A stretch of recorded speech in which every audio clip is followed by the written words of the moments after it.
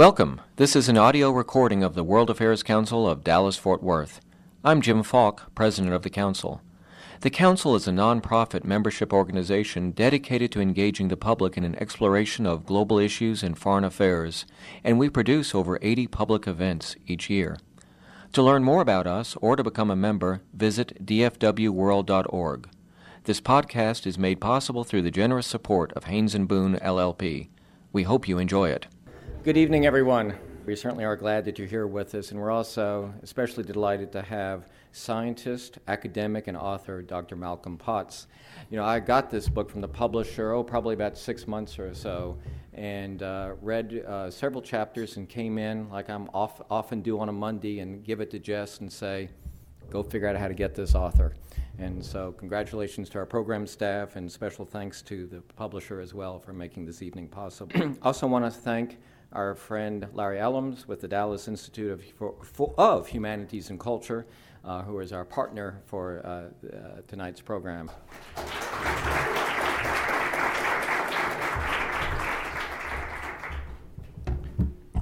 Thank you very much for that kind introduction. I want to try and move quickly because I think the most important part of the evening may be your questions and insight afterwards.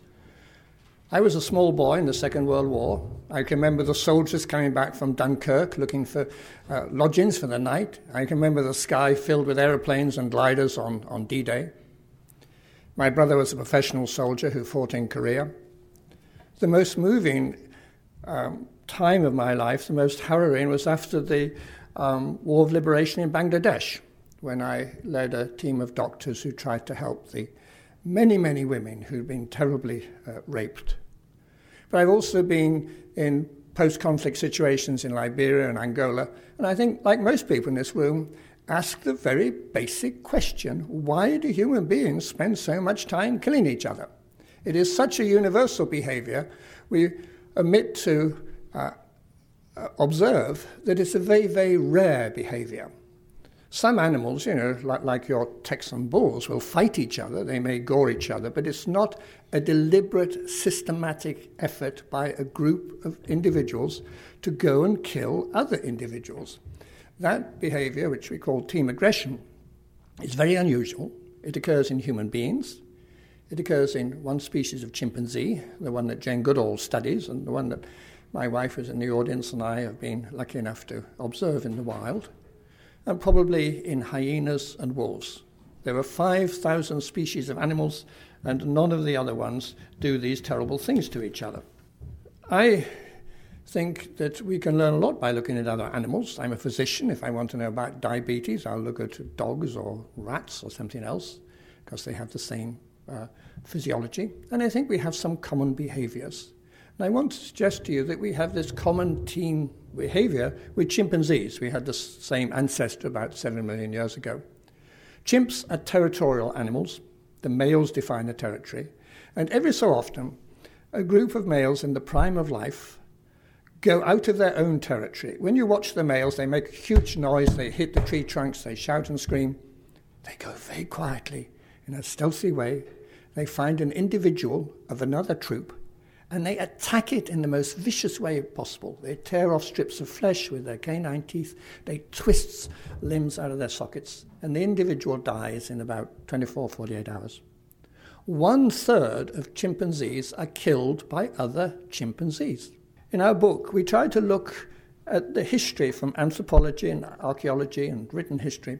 If you go to the highlands of New Guinea, which is really a Stone Age culture, we didn't even know that people lived there till the 1920s, 1/3 of adults are killed by other people in the highlands of New Guinea. 1/2 of all the world's languages are in New Guinea. Languages define groups, and groups kill out-groups. In North Dakota, archaeologists found a site where there were 430 skeletons that had been massacred in about 1320, long before the Europeans came.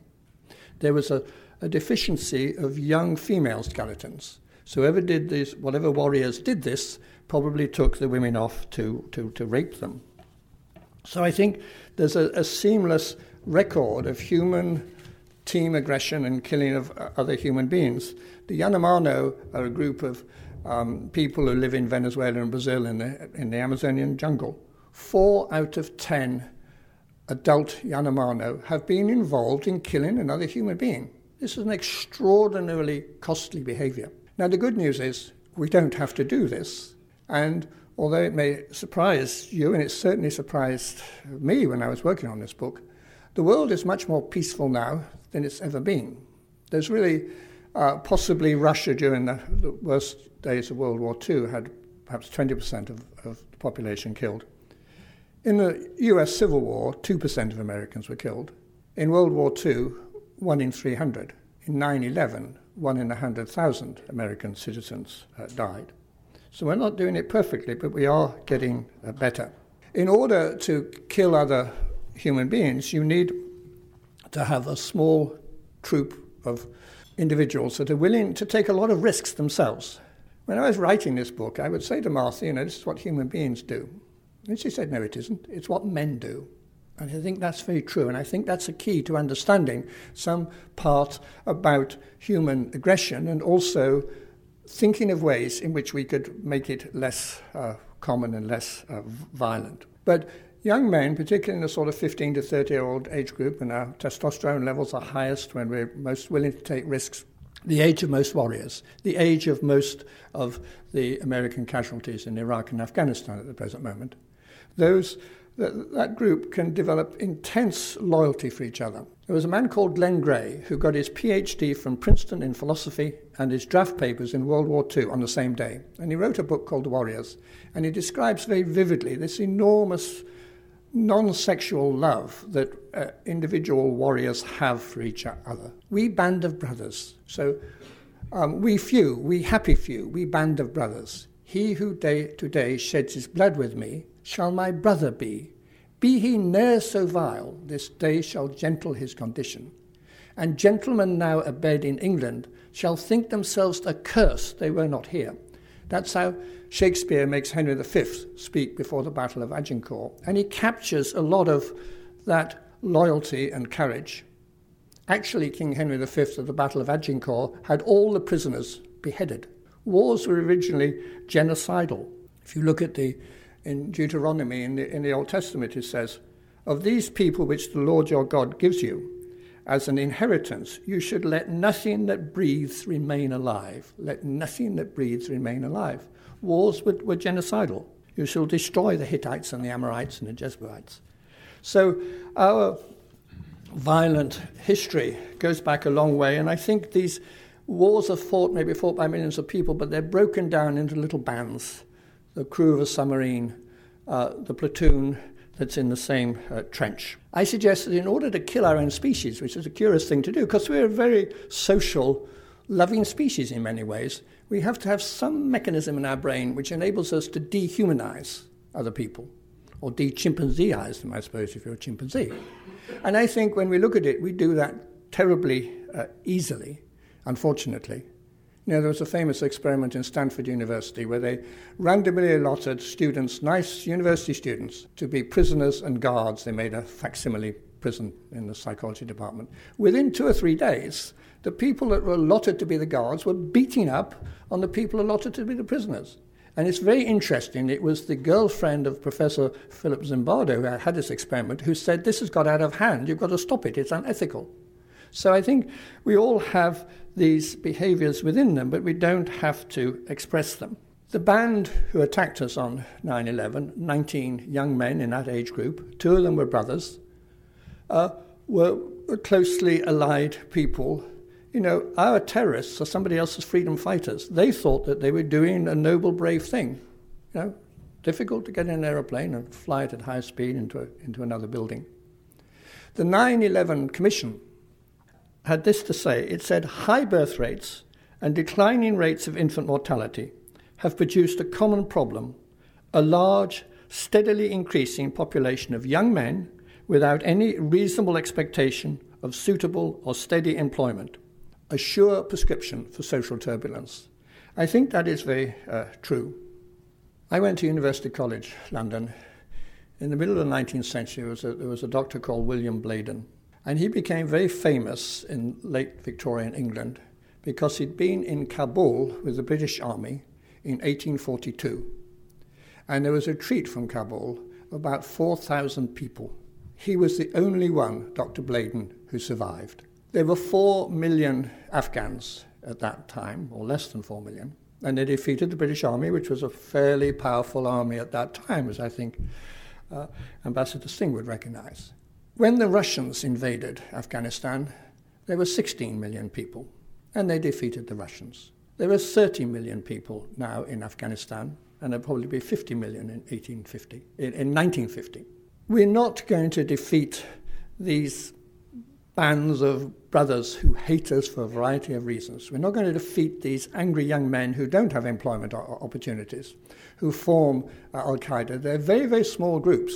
We have to look upstream and try and create a world where they don't want to hate us, where they do have an opportunity for an honorable life, where they can get educated and they can become slightly richer. I think that if we go back to the chimpanzees, this male aggression never benefited the females. It doesn't create any more trees in the forest to go and kill your enemies and have a bigger territory. It benefits the males because there's a bigger territory, there can be more females, they leave more of their genes in the next generation. You know, evolution is not about what is right, just, or nice. It's about what works. And mutations are not because they were there for something. An animal has a mutation in its design of its body, a giraffe has a longer neck, or in its behavior, and that behavior benefits that individual. It's adaptive. And tragically, in chimpanzees and the early history of our ancestors, aggressive males left more progeny in the next generation. In Asia, 1 in 12 men have the same Y chromosome. That is, we've got our chromosomes come in pairs, and the X chromosome is the female chromosome and the Y chromosome is the male chromosome. If you have the same Y chromosome, you had a same ancestor. Across the world, 1 in 200 people, about 16 million people, have the same Y chromosome. The most plausible explanation of that is they are all descendants of Genghis Khan. He is known that whenever he captured a city, he allotted the booty in a pretty democratic way to his warriors, and he took the most beautiful women, and his children did that for several generations.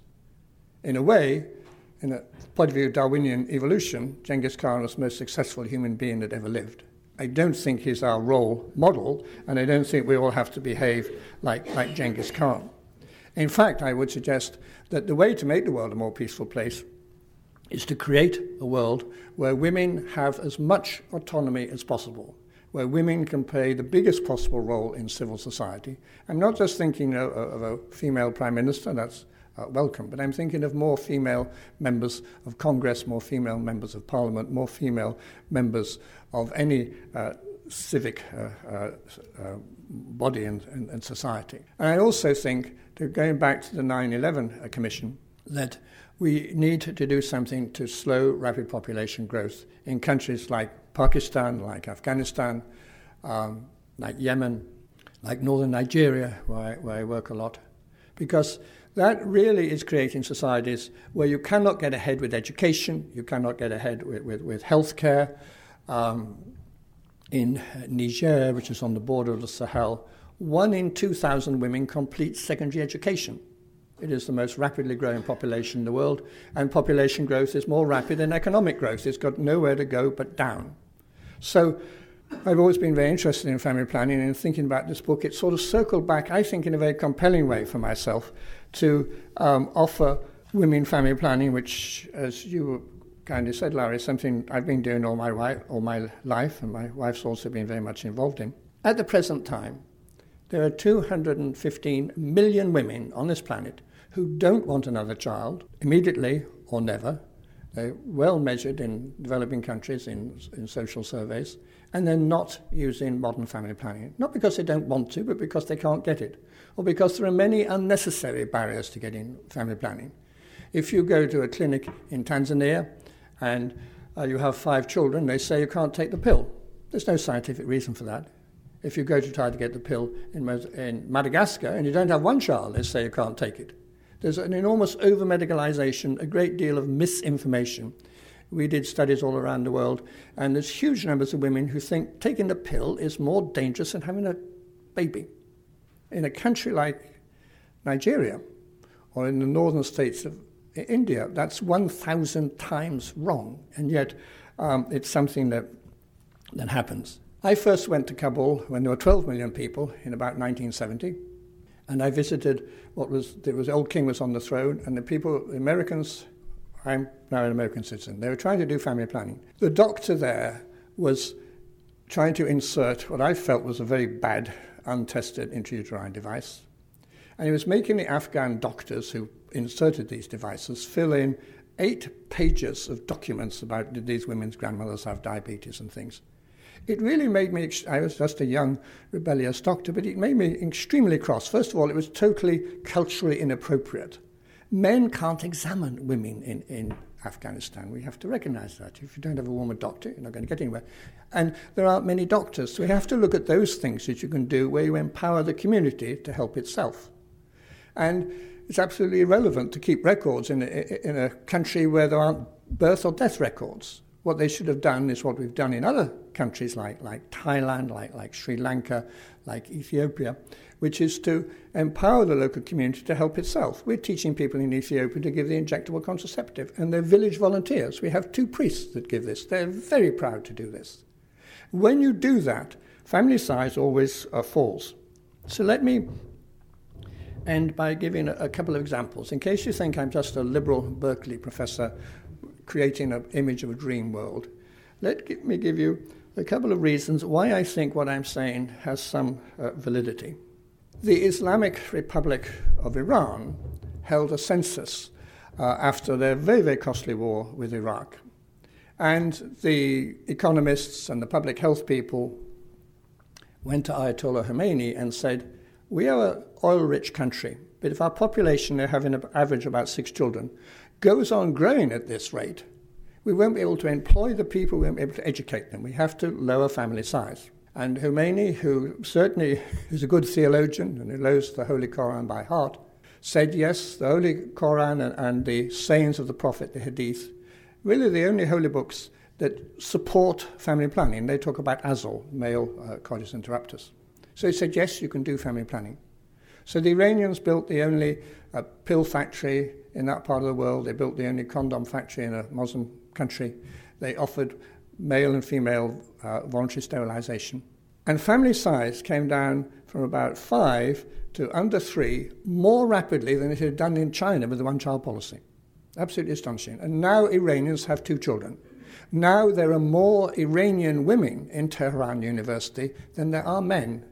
And I think many of us in this room might think Iran does not have a very sensible president at the present moment and not be comfortable with their nuclear policy. But I am very convinced that in a generation's time, when you have a 2-child family, when people can get educated, when young men can get employed, then you'll have a much more stable society. My other example comes from the Palestinian Liberation Organization. I've only worked in the Gaza Strip once. When I was there, everybody had a job. There were 16 people who didn't have jobs. It has a very, very broad-based population pyramid. And it's full of very, very angry young men. And I would be angry if I was a Palestinian young man.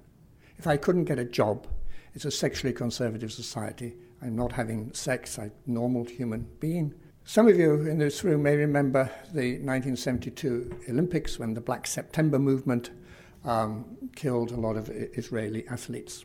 What is less well known is after that event, Yasser Arafat thought he would get an observer status at the United Nations. And he was very worried that the Black September, who he didn't really control, again, these were like a group of chimpanzees. They were a group of very strongly motivated, passionate young men who hated the outside group and were going to go and do more of these things. And they were worried that if there was another episode like that, then the PLO would get such a bad political image that they would never be able to move forward politically. One very savvy older member of the PLO said, look, I've got a great idea. He said, let's find, in a purely voluntary way, some young, unmarried Palestinian girls. Let's fly them up to Beirut, which is where Black September was. Let's have a sort of party. And let's tell them that if they marry, they will get a little flat with a refrigerator and a television and $3,000. And if they have a child, they'll get $5,000. Black September disappeared. You never heard of it again. And even the PLO leadership was so astonished that they did an experiment. Every so often they would go back to these people, they knew who they were, and they said, would you like to go to Geneva or Berlin or somewhere on a special mission for the PLO? We'll give you a passport, we'll pay you. And the men said, no, we must be on the police lists of these people. We've got a family, we love our wives, we've got a job, we've got a television and a refrigerator. We're not going. And so I think the takeaway message I want to leave with you is a suggestion that we do indeed have an inherited predisposition for team aggression, which is extremely costly, very, very dangerous, particularly in a modern world. But also that we don't have to follow these messages that are in our DNA, that we can be sensible, loving people, and that when we have the opportunity to do that, we go down that road. And so, I think we lost the war in Afghanistan when we didn't move in a very, very big, well-financed, powerful way to help the women of Afghanistan. I wrote the United Nations Population Fund's budgets for that work. They were never really implemented. I think we have to put women in front, and that's how I think we'll create a better world. And I'm very, very privileged to try and share that message with the World Affairs Council. Thank you.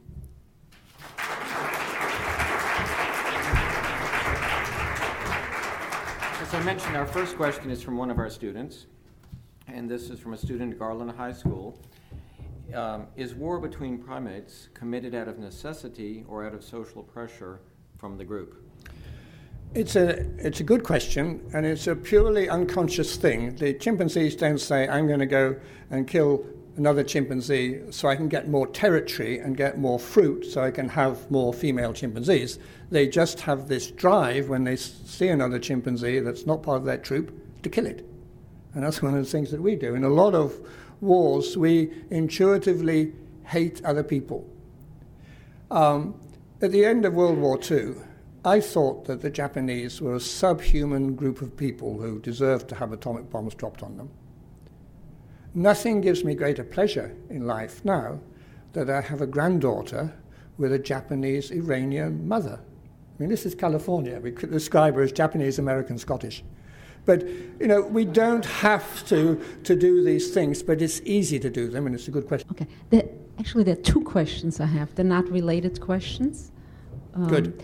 The first question is, on September 11th, the terrorists, it appeared to me that they came from wealthy and affluent families who don't follow the path that you explained. So I'd like to find out how, if there could be a contradiction or some other explanation.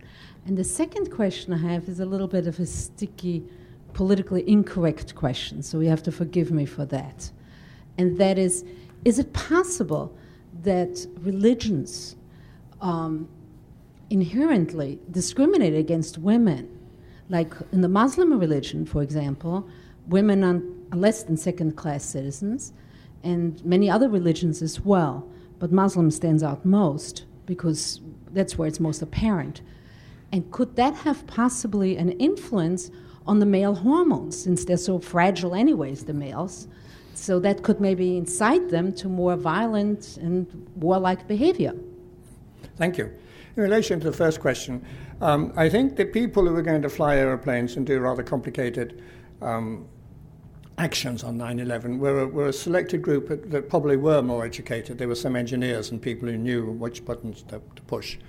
A lot of the suicide bombers out of Palestine and places like that, some of them recently have been women because their handlers know they will get through the checkpoints more easily.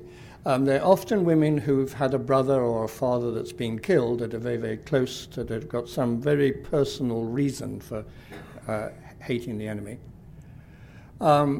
Religions are hugely various, and both the Quran and the Bible are very large books, and you can find what you want in them. But certainly, I think that you can make a plausible case that religions, which are universal human phenomena, may have evolved because they did make a very cohesive group. If you're going to beat up and attack your enemies, you want a strong Genghis Khan leader or a leader in the sky that's even more powerful. And I think that some people have suggested in a thoughtful and respectful way that that's how religions may have come around. Now I think we live in a world where, Islam is simply very complicated. In Iran, when I was last there were moral police making sure you didn't hold hands in the public park, and all the women had to cover their hair. But in the same country, you have to have this education about family planning. And Ayatollah Khomeini said, you must have the wife's permission to use contraceptives, which is not our stereotype of Islam. So I think there's always things that we can take out of a religion which are supportive of human beings being intensely social, empathetic animals that don't have to kill each other. Do you think the rise of sporting contests as mass entertainment is some kind of proxy for... Yeah, I do indeed. I think also, but before we look at the nice things and nasty things, I think the kind of gangs that you get in Los Angeles or in Juarez, Mexico, again, are young men in the prime of life, really. They're very loyal to each other, and they feel that they're doing the right thing to kill somebody else because it's getting in the way of trading drugs, whatever it is they want. I do think sports are ritualized battles and very pleasant ones, and the ones that should be encouraged. But it's also interesting, I think, that it's the men that are going rah, rah, rah, and it's the girlfriends that are coming along because they're loyal to the men, and they get a little bit of excitement, but I think that they're not quite this battling group, and they don't like the English soccer thugs who get drunk afterwards. They're nearly all male, and they go up and turn cars over in towns and things. It's still a lot better than killing people. So we will never... I call testosterone the ultimate weapon of mass destruction, because testosterone is a hormone that drives our libido in both men and women. We all have each other's hormones. It's much lower level, about 1/10 the level in women as men. It's also the hormone that makes men risk-taking, that makes men aggressive, also makes men creative. People write their best music in that age group. So, and I don't think men want to get. I sometimes think we should have an amendment that to be president of the U.S. should be a woman or a eunuch, but I don't think that's going to get very far. So, I think we have to understand we are an animal that evolved and was adapted to a Stone Age way of living. Evolution is a very, very slow process. Now we live in this huge globalized world. We have to look at where we've come from, trying to understand it in the most objective way possible, and then change our behavior if we want to survive. You propose at one point that we'll be better off if there are more women in positions of leadership. How would you see that occurring? Some countries have actually put in quotas, but is that... Rwanda did. I mean, after the appalling genocide in Rwanda, they had some sort of benchmark. They have to have, I think, a third of all the legislators female. And I think that makes a lot of sense. How we do it in our country, I don't like to set targets. I think it's partly to encourage women. I was saying at the reception, I think the luckiest thing you can be as a man or a woman at my age is to be in a university with lots of very bright young people. And I've got an enormous faith in the next generation and their insights. And I think there are going to be a lot of women, who, more than we had previously, who have the confidence and the desire to do this. Now, there is a problem that when you look objectively, people have done studies in the Israeli kibbutz, which were very, very democratic things. Men talk more than women.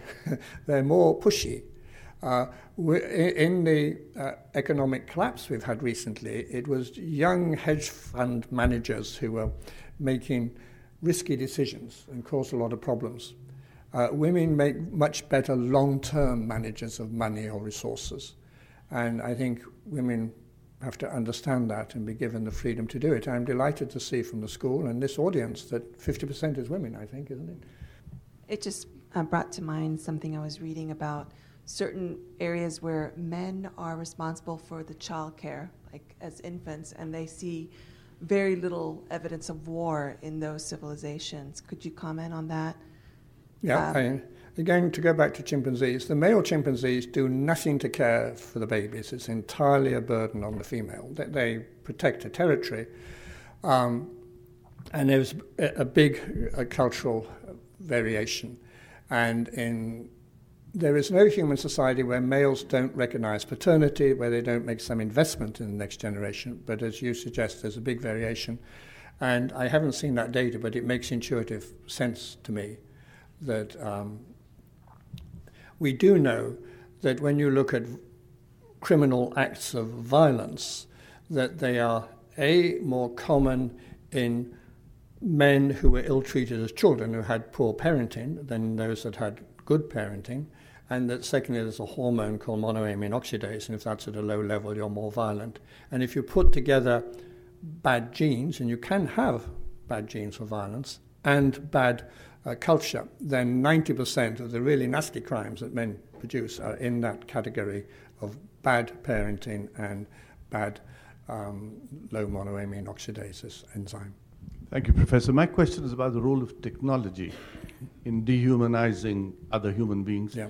And would it be fair to say that those who work in the weapons industry and who are responsible for acts of mass destruction are representative of the kind of behavior that you are suggesting? Can we then, at a moral level, have reservations about the entire industrial military complex? I think we'll probably always have armies, or at least for the foreseeable future. I think the people, in the Second World War, I lived in Cambridgeshire. We were surrounded by air bases with American bomber pilots and British bomber pilots. Those men used to come to my mother's church. They were very brave, clean-shaven, rather gentle people. They were dropping bombs which were killing women and children in Germany. Half of them themselves were going to die. And when you read about it, they would say, I was on a mission. And I was extremely frightened. There was flak all over the place. There were Messerschmitts trying to shoot me down. I was doing a job. I didn't think about the people down below. They didn't, I assumed that I was hitting factories and things. And half the German submariners were to die in the war. So there's this huge sort of conflict. One thing which I think we should learn, and what's going on in Libya, I think, is a very serious warning. Libya has these heat-seeking missiles that bring down aeroplanes. As when you have a civil war and things fall apart, somebody's going to come from Al-Qaeda and steal those or buy them for a few $1,000s, and they're very dangerous for civil airliners. I think we should be very careful when we have a very highly developed arms industry not to sell arms to anybody except a democracy. We tend to sell them because we think, some dictator's going to be there for a long time. It is a huge mistake. Was it Aesop who said, the eagle was killed by the arrow shafted with its own feathers, and we're going to be killed by the arrows we've given other people. Yes, and boot camp is making people, A, loyal to a family, and B, ready to hate somebody because they're different, they're an out group. My question is about economic development in general. You hope that in that field that culture wouldn't matter, because sometimes that's the default for why certain institutions can't change. But if we're saying that certain cultures perpetuate a higher growth rate and those that don't tend to be higher indexed on economic development scales, how do you reconcile those two things without blaming it on culture? Well, some cultures, we may have to blame. And I think we... in my interest in population growth, we're not saying that slowing population growth is the only factor. I mean, corruption is hugely important in a country like Nigeria. I am saying that we cannot find a country with very rapid population growth and with more of an average of about 5 children that's pulled itself out of poverty. Those countries just don't exist. So to move forward, family planning is necessary but not sufficient for development. I think we should make much more investment in education in developing countries, but we should go back to a focus on family planning because it's something that people want. We're not telling people what to do, we're listening to what they want, and that has been my experience throughout the world. And I've seen family size go from 6 to 2 in Thailand, or 1.8 now in a purely voluntary way. I've seen that in South Korea, I've seen that in the southern part of India. And Again, family planning, I've got my happy condom tie on. Can you see it on the television? But, family planning is extraordinarily sort of toxic and controversial in the United States. Actually, it's a very straightforward thing. If you respect people and give them choices, if you counter misinformation, it's remarkably how rapidly family size will fall, and that is a good thing. It's a good thing for the mother, for her children. Children are more likely to live if they're properly faced. A woman cannot die from a pregnancy she doesn't have.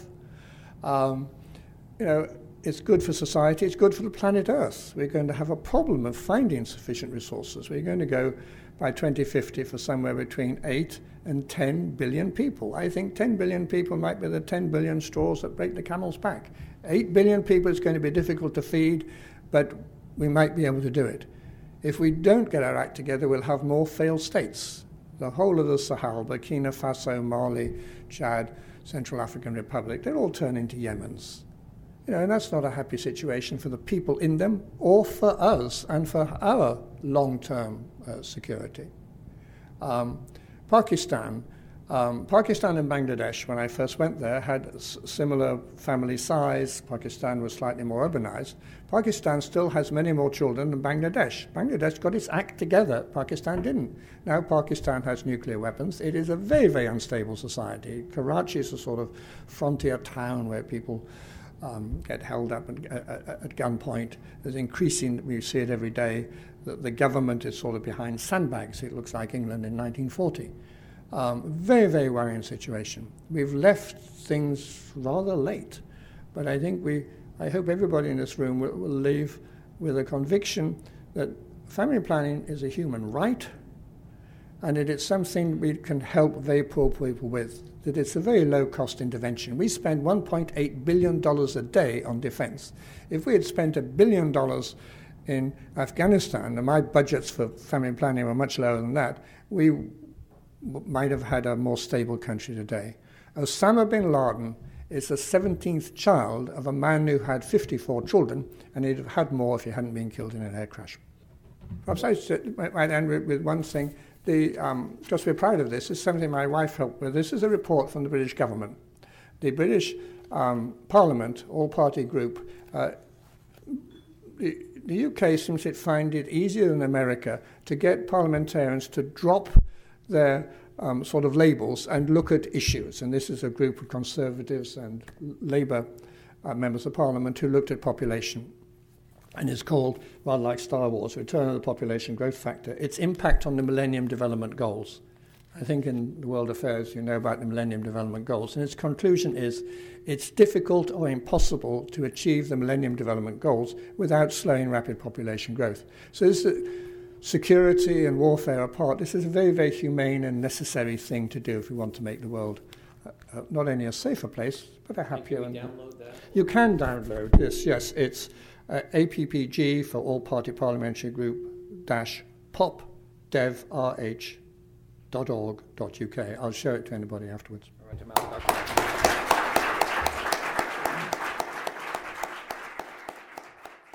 For more information about the World Affairs Council of Dallas-Fort Worth, visit them on the web at www.dfwworld.org.